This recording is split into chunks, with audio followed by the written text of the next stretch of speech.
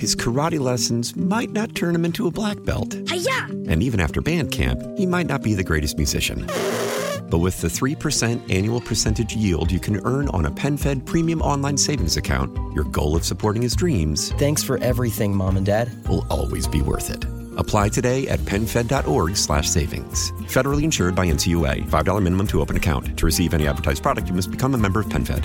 PenFed's got great rates for everyone.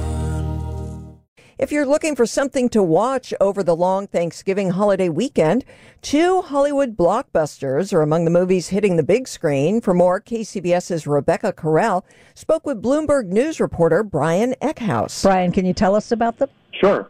So the first one is Disney's Encanto, and also House of Gucci, a film starring Lady Gaga and Adam Driver. And what can you tell us about the reviews of these two?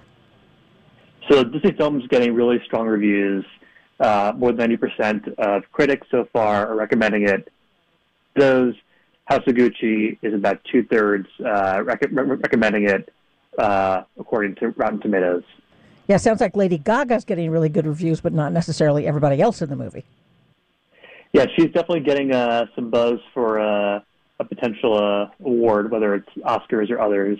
And, you know, another film that's out right now that came out last week, King Richard, starring Will Smith, also is generating a buzz for his role. So that film is available both in theaters and on the streaming service HBO Max. Okay, so that was the release last weekend along with Ghostbusters Afterlife. How did that one do? It did pretty well. It met the expectations of forecaster Box Office Pro, and it beat the estimates from the studio itself, that being Sony. So it has a pretty good momentum going into the long Thanksgiving weekend. I guess a lot of people weren't too happy with the Ghostbusters right before this from Sony. Yeah, the one in 2016 is considered not the biggest success of the 4 films made so far in the franchise. It made more than it was budgeted for, but it wasn't very profitable. Yeah, it sounds like a lot of folks weren't too happy with the girl power in that one. Okay, so we are a little bit tired of staying home, but just in case we're too nervous about going into a crowded theater, what about streaming this weekend? So the biggest thing this weekend is Disney Plus is rolling out the much-anticipated Beatles documentary, Get Back.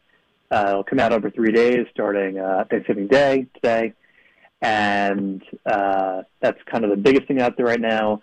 I said earlier, King Richard is still out there on streaming as well.